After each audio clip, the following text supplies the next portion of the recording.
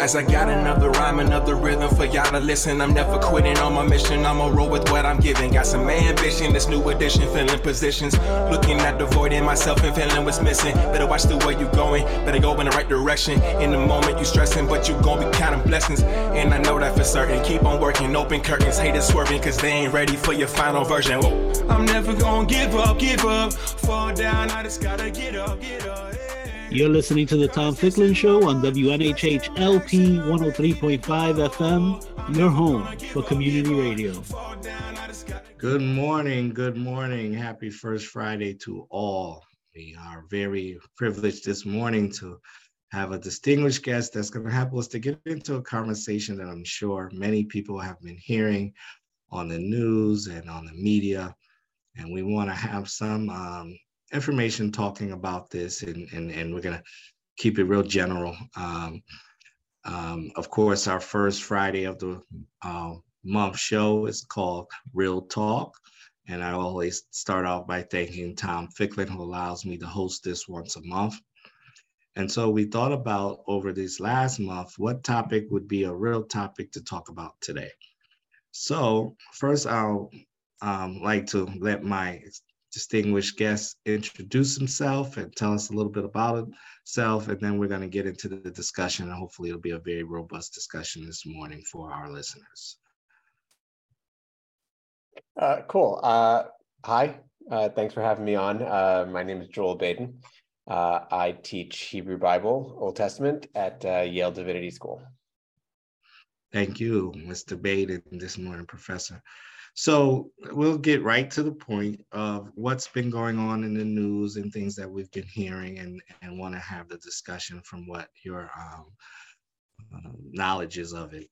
So we'll leave the popular and those individuals nameless today, but I'm sure people do know the names that we're discussing. But the thought is the 12 tribes of Judah, is there any dissension that has to do with African Americans?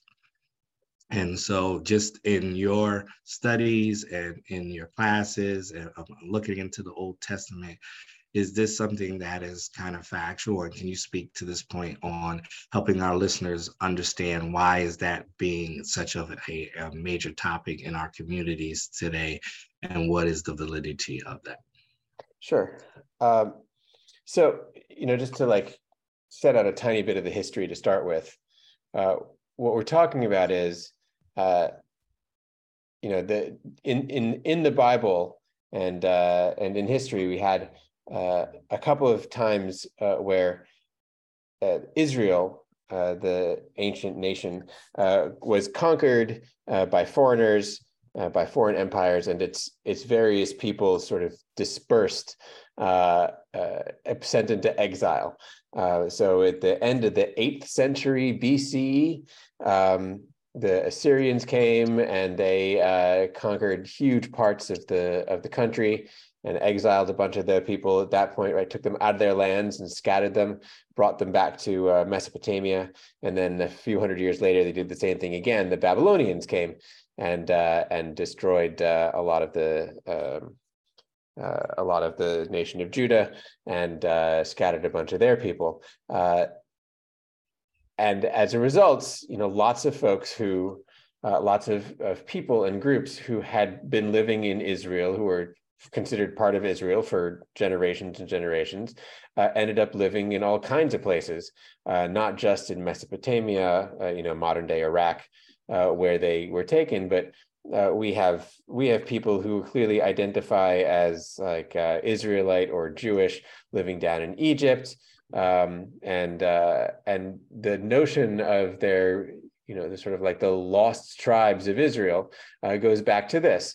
Where did all those peoples go, and where, how far could they have possibly been scattered?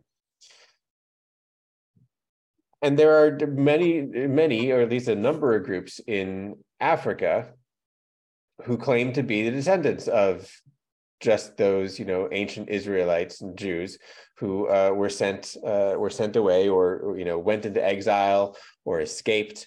And they're throughout Africa, Ethiopia, Zimbabwe, Nigeria. There are groups that claim that sort of claim Jewish practices and like do Jewish practices in recognizably Jewish ways, and who claim ancient descent from ancient Israel.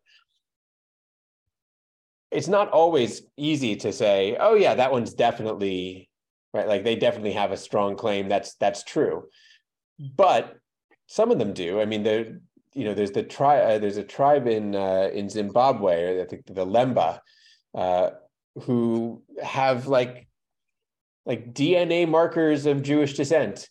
That's pretty good, right? That's about as good as it's going to get in terms of having a claim to the thing.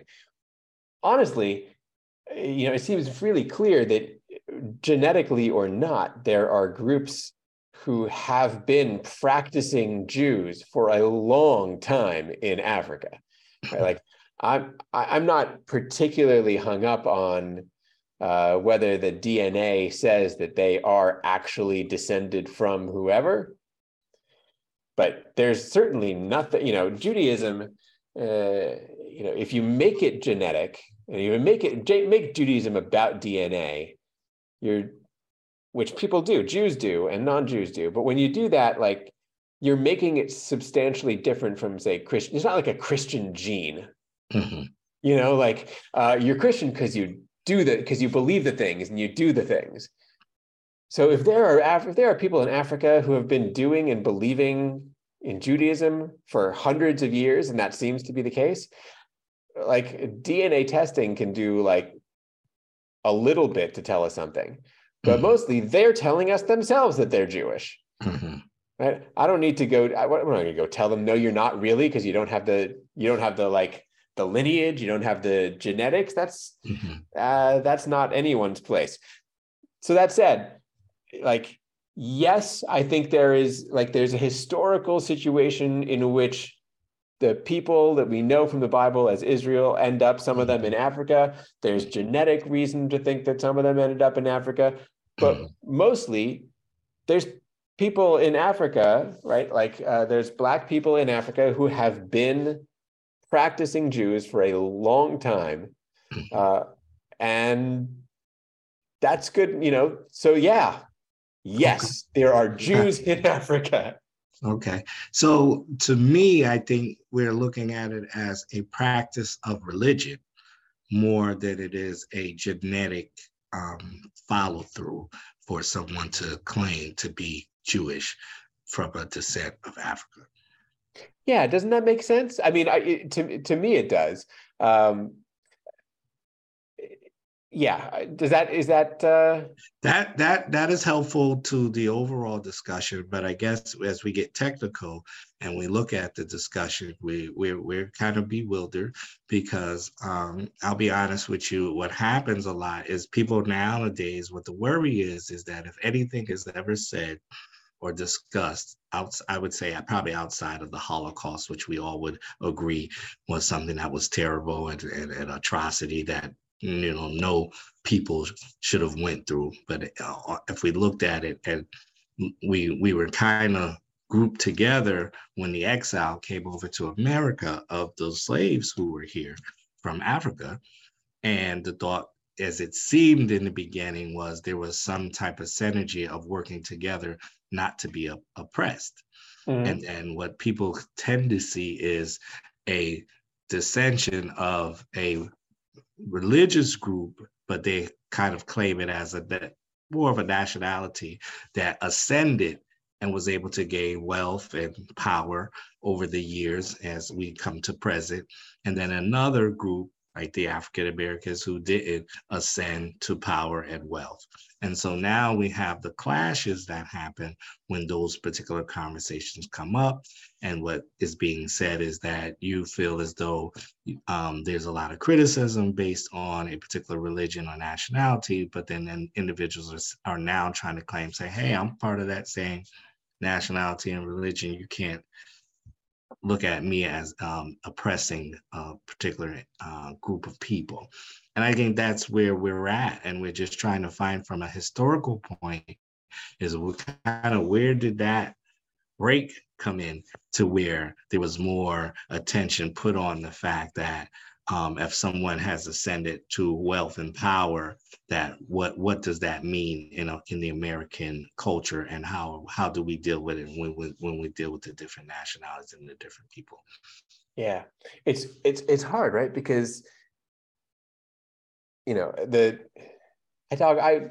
talking about this a little bit in my teaching and in other places. Like at this point in America, Jews, like me at least, in the Northeast here where we are, we read as and benefit from being white people. But that wasn't the case, 100 years ago. We weren't white. In the same way that when Italian immigrants first moved here, they weren't white. Polish immigrants, they moved here, weren't white, right? Jewish immigrants weren't white either. Not in the sense of having the power of cultural whiteness. And there are parts of, I'm talking about in the Northeast right now, there are certainly parts of America now where I'm still not white. You know what I mean? Where Jews are still not white in the way that it, I guess, like, it matters. And so, like, what I recognize is that, like, the benefits, the social and power dynamic kind of benefits of whiteness that I think, in some cases have allowed for, Jewish flourishing of certain types in contemporary society. It all still feels, to me at least, pretty tenuous and not particularly secure. You brought up, the thing about the Holocaust is, and I say this I was just at the Holocaust Museum in Jerusalem last week. The thing about it is that was like 75 years ago. That's crazy to me, right? We're not talking about some long-standing Jewish success story. It's within people's lifetimes that there were attempts and attempts based on an idea that Jews were not white. Like the Holocaust was a racial operation, right? The Aryan race against the Jewish race. So I don't look at Jewish success in America and think, oh yeah, like this is obviously going to stick, because we're already seeing, in a ton of the rhetoric that's coming out, especially right now, we're seeing really openly anti-Semitic sentiment that is basically race-based. Right? And I should say the vast majority of it is coming from white people, right? It's like it's the same people who are opposed to, the same kind of white nationalist sort of crew, white Christian nationalist crew, who are concerned with, great replacement theory stuff, right? Like, who are concerned with the diluting of their racial stock in America, who are concerned with losing power to people who don't look like them and who aren't them, right? They're looking at Jews and saying, well, they're not us, right? So, when I think about where the threat is coming from, it's definitely like the people who are anti-immigrant are anti-Jewish, and they are also anti-Black for the most part, right? Like it's all part of the same package. All of which is to say, I think that it seems really clear to me. You brought up there's a history of a sense of mutual oppression, right, between Jewish people and Black people. And I know I certainly grew up, I grew up reading the Exodus story, telling the Exodus story from the Bible, and really openly making the equation of like that story about Jewish people, right? Like my Jewish story of the Exodus and the Black experience in America, right? My family, and we weren't alone, right, sang like "Go Down Moses" at our like Passover celebrations, right? Like it was really, really straightforward that like, yes, that was us, and there's a relationship with the current situation of African Americans in the U.S. I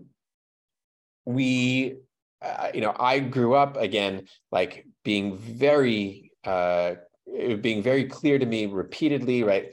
All the stuff, MLK, marching, and there's like Jewish leaders marching right next to him.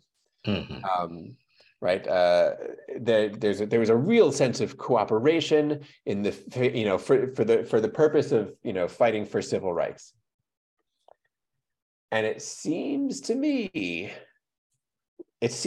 like when we have an increase in conflict between the two groups, it is almost always in the context of, and maybe even stoked by, not one group or the other, but by a like external social narrative that is being driven by the folks whose power and authority are threatened by both groups. There is like, I can't for the life of me figure out why there would ever be that kind of like confrontation between Jewish and African American communities, because of the history, because of the cooperation over time. The only advantage I see to it is for folks who don't want either of those two groups to have to have the power that they have. And it's interesting that when we talk about that, because some of it was for me as being someone who's tried to be into learning the history of individuals, was even when it was back in I would say the early 90s, when we were helping to lead the Freddie Fixer Parade. Some of our best connections and individuals who supported us were of Jewish faith. And even being a NAACP individual for many years, when I found out the originators, and as you hear of a woman, Ida Wells, of Jewish faith working along with W.D. Du Bois, it was kind of the same thought of the lynchings in the South were very atrocity that we saw. And if there were people of good faith that weren't African American that wanted to see it end and got involved in the struggle. And you mentioned when MLK walked down the different paths he walked, the different marches he had, there were people of Jewish faith that was right there along with him, looking at it from a holistic approach of that what we all deserve is, especially in a country that's supposed to be a liberated country that is for all and all have been welcomed here, is that you have the opportunity for free enterprise. You have the opportunity to the white picket fest with the House, and you should have those opportunities. So why is it that these two particular groups have been combated at times against each other when it seems like the struggle that they've come through has been the same? To get here, one was gotten here by exile, one was brought here by captivity, but at the end of the day, when you get here, it's trying to build a better life for those individuals of whether it's your particular religion or your nationality, to say, hey, we want our own, as the African Americans, 40 acres and a mule. But as we look up now and we look at from the Jewish part of owning property, and we can just take New Haven as a prime example. We have Mandy, we have Pike, owns a lot of property in the city of New Haven. And does that, but produce a power structure that makes it just feel that the person who may be looked at as the less is struggling to move up the power chain and have to take a chunk at the individual who you look at as at the top of the chain. And so we're just trying to get an understanding of why is it so much hostility when this is brought to the fore. And is this something in your studies and you're working with your students on establishing what is this about? You know, our producer even explained just briefly before we came on is the thought of, yeah, why do we have people divided in all these different buckets that makes it seems as though that it's an oppression against each other versus a struggle to maintain and to prosper together. Yeah, I mean, the word that he used, and the word that I think comes to mind for me also is, right, there's a real tribalism, and it's funny because I think that what I say is this, right? Tribes, right? Like we think about, go back to the beginning, right? The lost tribes of Israel, right? Tribes get associated with Judaism, like we're a tribal community, right? Like and there has been historically some truth to that, right? Like a really insular community, a community that has largely always existed as a minority, truly as a racial minority, especially in sort of, in Europe back before the Holocaust, right? People who we were put in ghettos in Eastern Europe, whatever, really set apart and insular, and like for those reasons had to be worried about keeping ourselves together. But I think the notion of Jews is like this particularly like insular, tribal, we're only concerned with with ourselves kind of vision. I don't think that's I don't think that that's legitimate.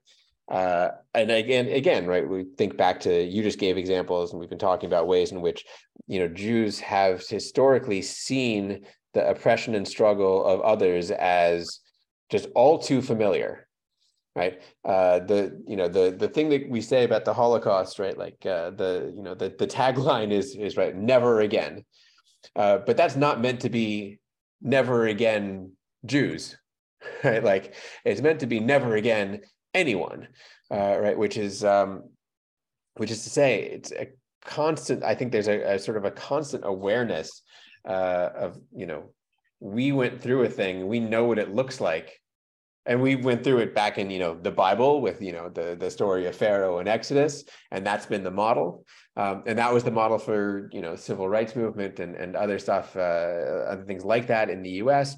But also we know what it's like in the contemporary times.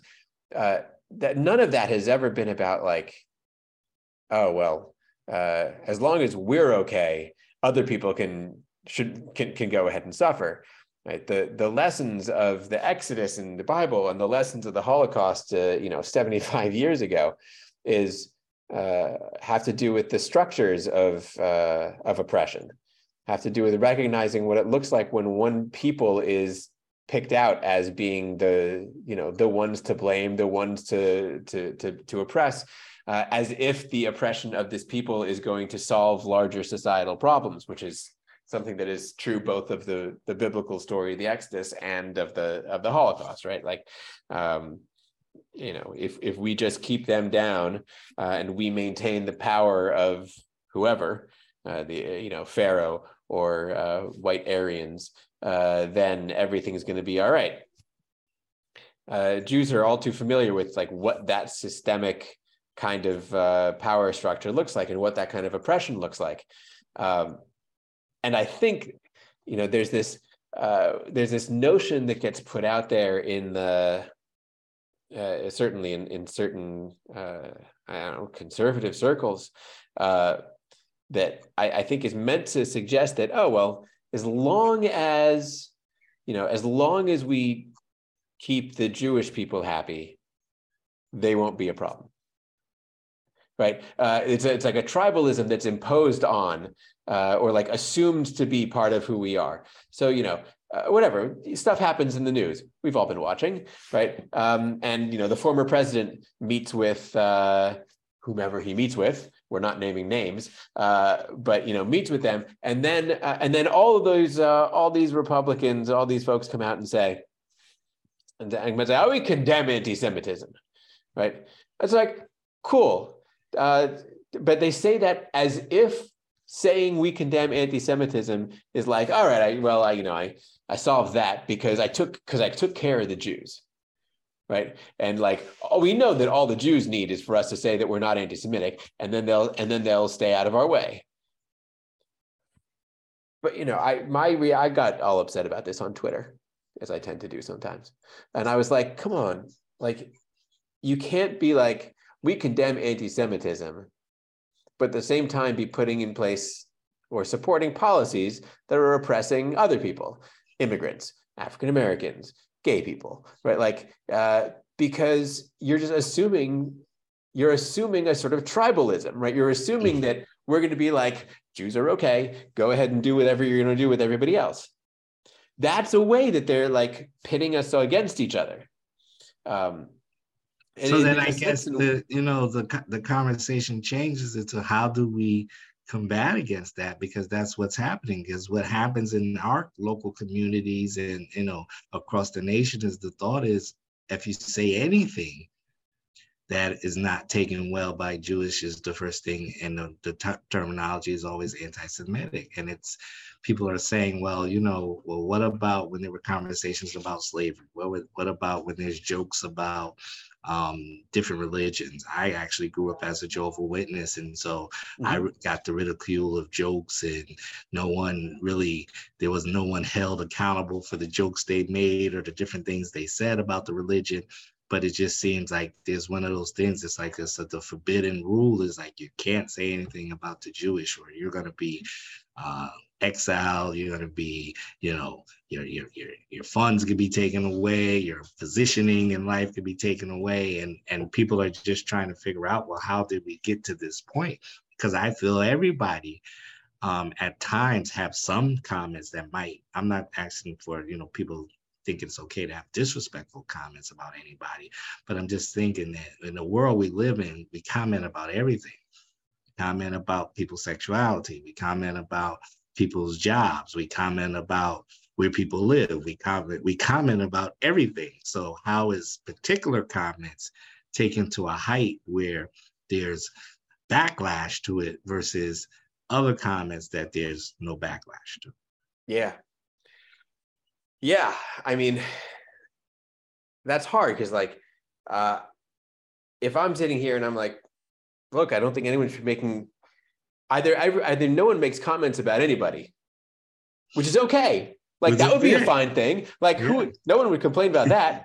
Like, or everybody should be able to take a joke, right? Like one of the two, like, seems okay. Honestly, there's a sense in which I think what you're saying, and I think you're probably right, is that the way that it is now, where, and I think it's true, if you say something and you get slapped with the label anti-Semitic, like, that happens very fast and with a big political backlash, and that very scenario reinforces, actually, even as it like looks like it's defense of Judaism, in a sense, it's actually creating a context in which there's a lot of, like, there's all this resentment towards Judaism, like, oh, like, they get special treatment.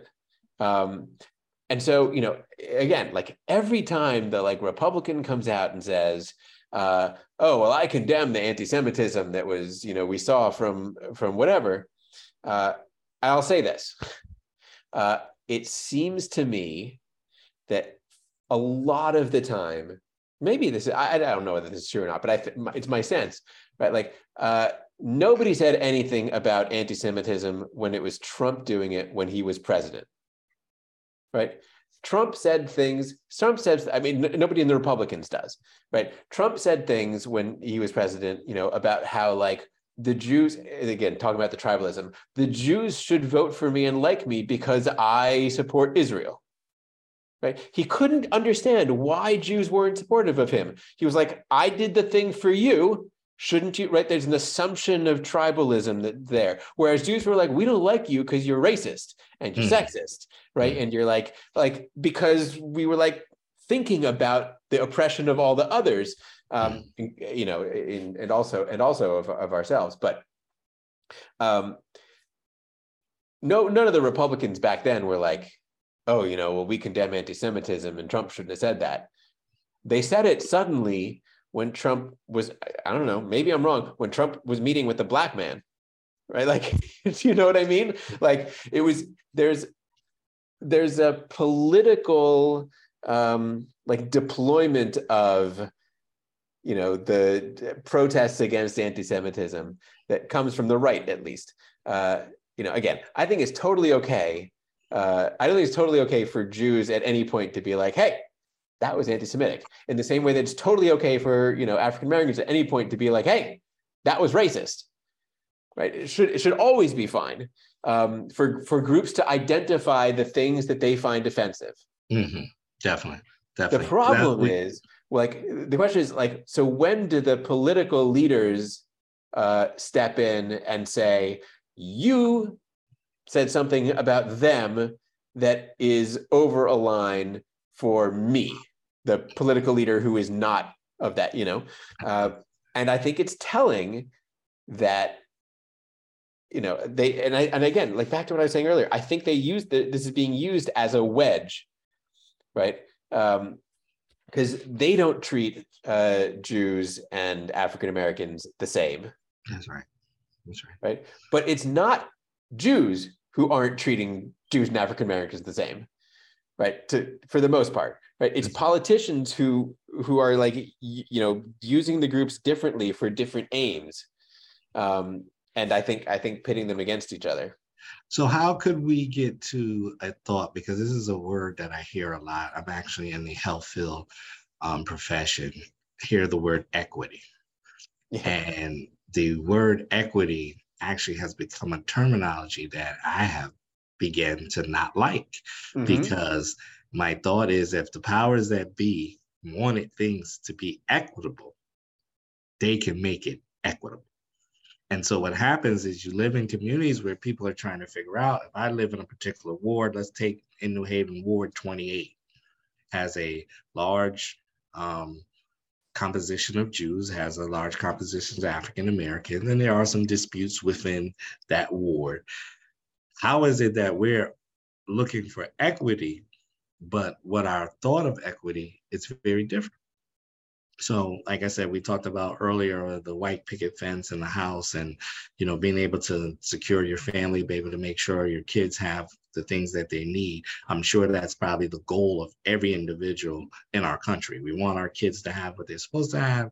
We want to live in a nice house. We want to drive a nice car. We want to either own a nice business or have a great job that allows us to pay for the things that we need to do, right? So is the equitable thought of whatever nationality, whatever religion, why is it not the same? I always say to somebody, if we're trying to get to the same point, why do we have so many different ways you think that you get to the same point? Aren't we all trying to get to the same point? Or is that not true? Or is it these conflicts that we deal with in the American public that shows that I don't think this other group of people or this nationality or this religion really wants you to get to that point too? What is your feeling on that thought? Yeah, so I agree. Equity is a tough term, and it's like, it's the kind of idea that sounds good, right? It sounds good, but it's so easily taken in what I think are problem. You know, like, look, you can be saying equity, equity, equity. And what you are doing with that is you are trying to get rid of affirmative action, right? Because just equity, right? Like, because there's a difference between equity on one hand and justice on the other, right? Those aren't, or at least there's not the same thing, even if they might overlap sometimes. So I think, you know, it's tough, right? Part of the thing is equity with whom? Right.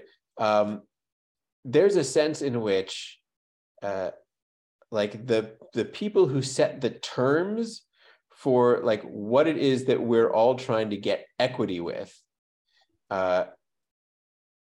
get to also are also the ones who are sort of the ones who control the door, right? Like they're the ones who say like, okay, now I'll let you through the door so that you can have something that looks like equity or something that looks like parity or like justice or something. The thing is, in America, I think, like, again, very much contrary to and despite the kinds of arguments that are being made these days and are historically always made, the people who control that door and who are like the ones who are letting people in to try and achieve equity aren't the Jews, right? Like, we had to get let in ourselves. Like, that's how I know. Right? Yeah. Like, Yeah. I mean, I teach at Yale, and 75 years ago, like Holocaust time, 75 years ago, Yale had a cap on Jews. Right? Like, Yale wasn't letting Jews in, or if it was a very tiny percentage. And there was like, there was a real like, there was gatekeeping going on, right?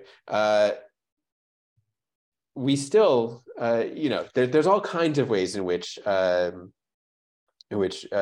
Jewish people are still trying, like, the door isn't quite open, or the door has only recently been opened. But it's not Jews who are opening and closing that door, right? We got let in earlier.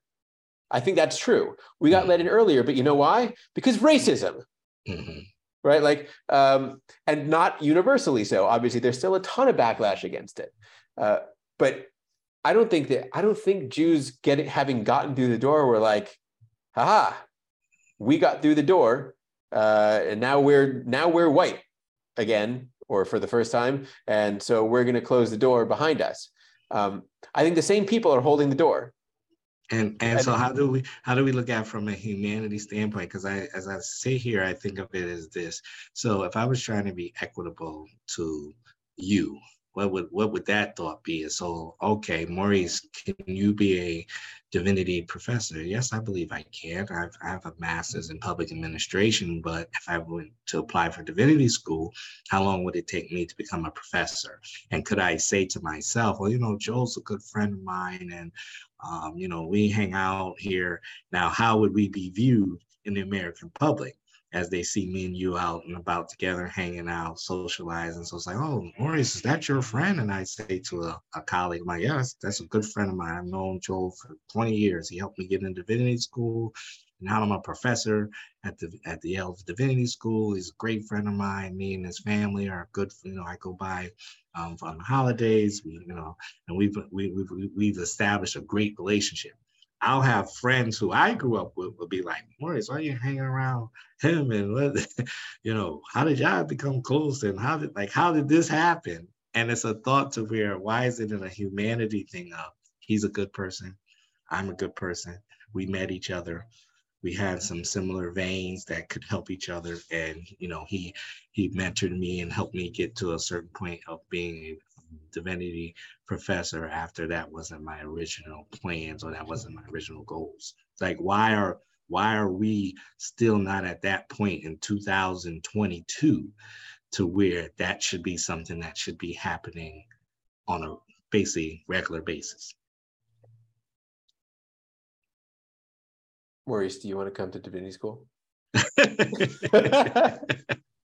I'm happy to make it happen. No, but look, the thing is, your vision was a lovely one. I'd love to have all that happen. That sounds great.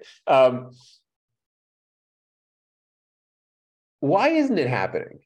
Like, it's not. The thing is, it's not because of you and me. Yeah, that's what I mean. But it's the other people who have made it to where that's not custom and that's not traditional. But what would be traditional was if I saw you walking down Dixwell Avenue and me and you got into a confrontation or an argument over something, it would be traditional to say Maurice was trying to bully Joel, and Joel called the police and got Maurice locked up, and that would be what people would want to see as traditional, instead of saying, you know what, Joel met Maurice on Dixon Avenue because they were going to go have a pizza and talk about him joining Divinity School. Yeah.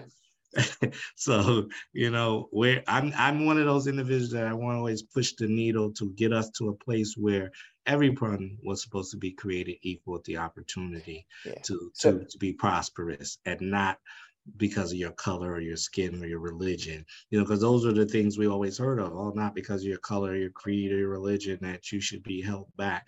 But then at the end of the day, we do it on a regular basis. And then it's just, to what point does it get to where someone wants to retaliate against what we would probably call culturalistic things and historical things that keep us apart as people, that shouldn't be based on color, religion, and all those other things. I mean, to my mind, it's curious, right? So much of what stands in the way of you know, the kind of like humanistic interaction you're talking about is the existence of and adherence to like, you know, it's sort of what you also said, pre-existing narrative frames of how things are or should be, right? And some of those stories, and it's funny, I said it's ironic because, of course, stories are humanities also, right? Like, but how many and how much of these narratives are like are our stories, and how much of these are stories that have been told about us that we have internalized? You know, again, I'll talk about Jews for a second, but you'll see, I think you'll see the overlap, right? In Europe for generations and hundreds of years, they took Jews and the Christians took Jews and put them in ghettos, right? They were like, you can only be here. And then they were like, man, you people really keep to yourselves, huh? Like, come on, you know, like, you're right. But then that becomes part of our story, right? And that becomes a way that we end up, like, over time viewing ourselves. And it as you say, we can flip flop that, because you put African Americans in hoods, and then everybody says, oh, nobody wants to go to the hood. It's too dangerous to go over there, or they're just by themselves, and they're not going to treat you right if you come to the hood. Right. And then me being on Dixwell, right, like becomes part of a story that's not the story of me being on Dixwell meeting you, right? That's right. But like, okay, so fine, storytelling is how we get by as people, right? Like as communities, right? It's how we understand who we are. It's how we define ourselves. It's how we interact. It's like that's a real thing. But like, we also get to tell our own stories, right? We control our own stories. You know, I'm thinking back to where we started, right? Talking about like the Jewish communities in Africa. Right? Again, I don't care whether they are genetically one thing or the other. The story they're telling themselves, and the story they're telling everyone else, is we are Jewish and we have been Jewish forever and ever. Like, they get to say that. They get to tell that story. Now, them telling that, but like that story conflicts with the story of the Christians in Africa who have been oppressing the hell out of them for however many hundreds of years, right? Because they tell the story that like, you can't be Jewish, or like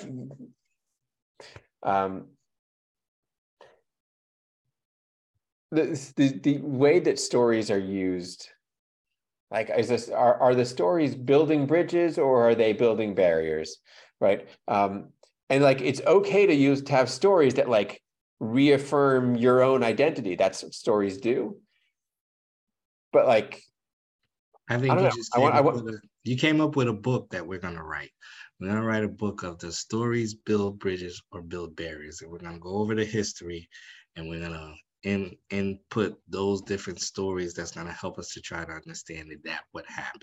Did the story of starting the NAACP, did the story of marching with Martin Luther King, do those stories build bridges or do they build barriers? Because it's been shown that Jewish and Blacks can work together. We have stories of that, but then we always have stories of the ones that didn't make a building that it destroyed a bridge. We have Bensonhurst stories. We have all kind of stories that's going to help us to say, well, no, in the same community, they didn't get along and they don't have the same lot in life and they're not working together to get to the same points in life as individuals that came to a country that wasn't their native land. So I mean, when I tell you, I really, Professor, enjoyed this discussion today. This is going to probably hopefully be one of many, and we'll bring some other people on and we'll have more panelists, but to establish this contact, once again, I think Tom Ficklin allows me to do this once a month. I think those that are listening is going to be a very helpful thought of some of the topics and some of the conversation and dialogue that we had today. Hopefully I'll come visit you at the Divinity School and come to see some of your students, and maybe I may even bring some young ones with me from the community to kind of see how we can start bridging this gap and educating each other on the lifestyles, the religious belief, and also on the humanity belief that we all should have with the opportunity to be able to be one and to learn from each other, and also as we live in the same communities to help each other build. So I really, really appreciate your time, and we'll look forward to reconnecting and continuing this kind of dialogue that is healthy in communities, to have these real talks about things that we see every day. So I really appreciate you. Thanks so very much. enjoy, and we hope everyone enjoyed our discussion today and look forward to further discussions on real topics like this. We thank you, and we hope everybody have a safe weekend and enjoy the rest of your Friday. We thank you.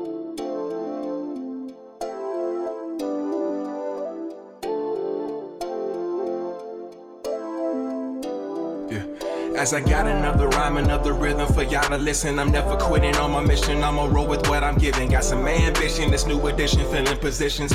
Looking at the void in myself and feeling what's missing. Better watch the way you going, better go in the right direction. In the moment you stressing, but you gon' be counting blessings. And I know that for certain. Keep on working, open curtains, haters swerving, cause they ain't ready for your final version. Whoa. I'm never gonna give up. Fall down, I just gotta get up, yeah.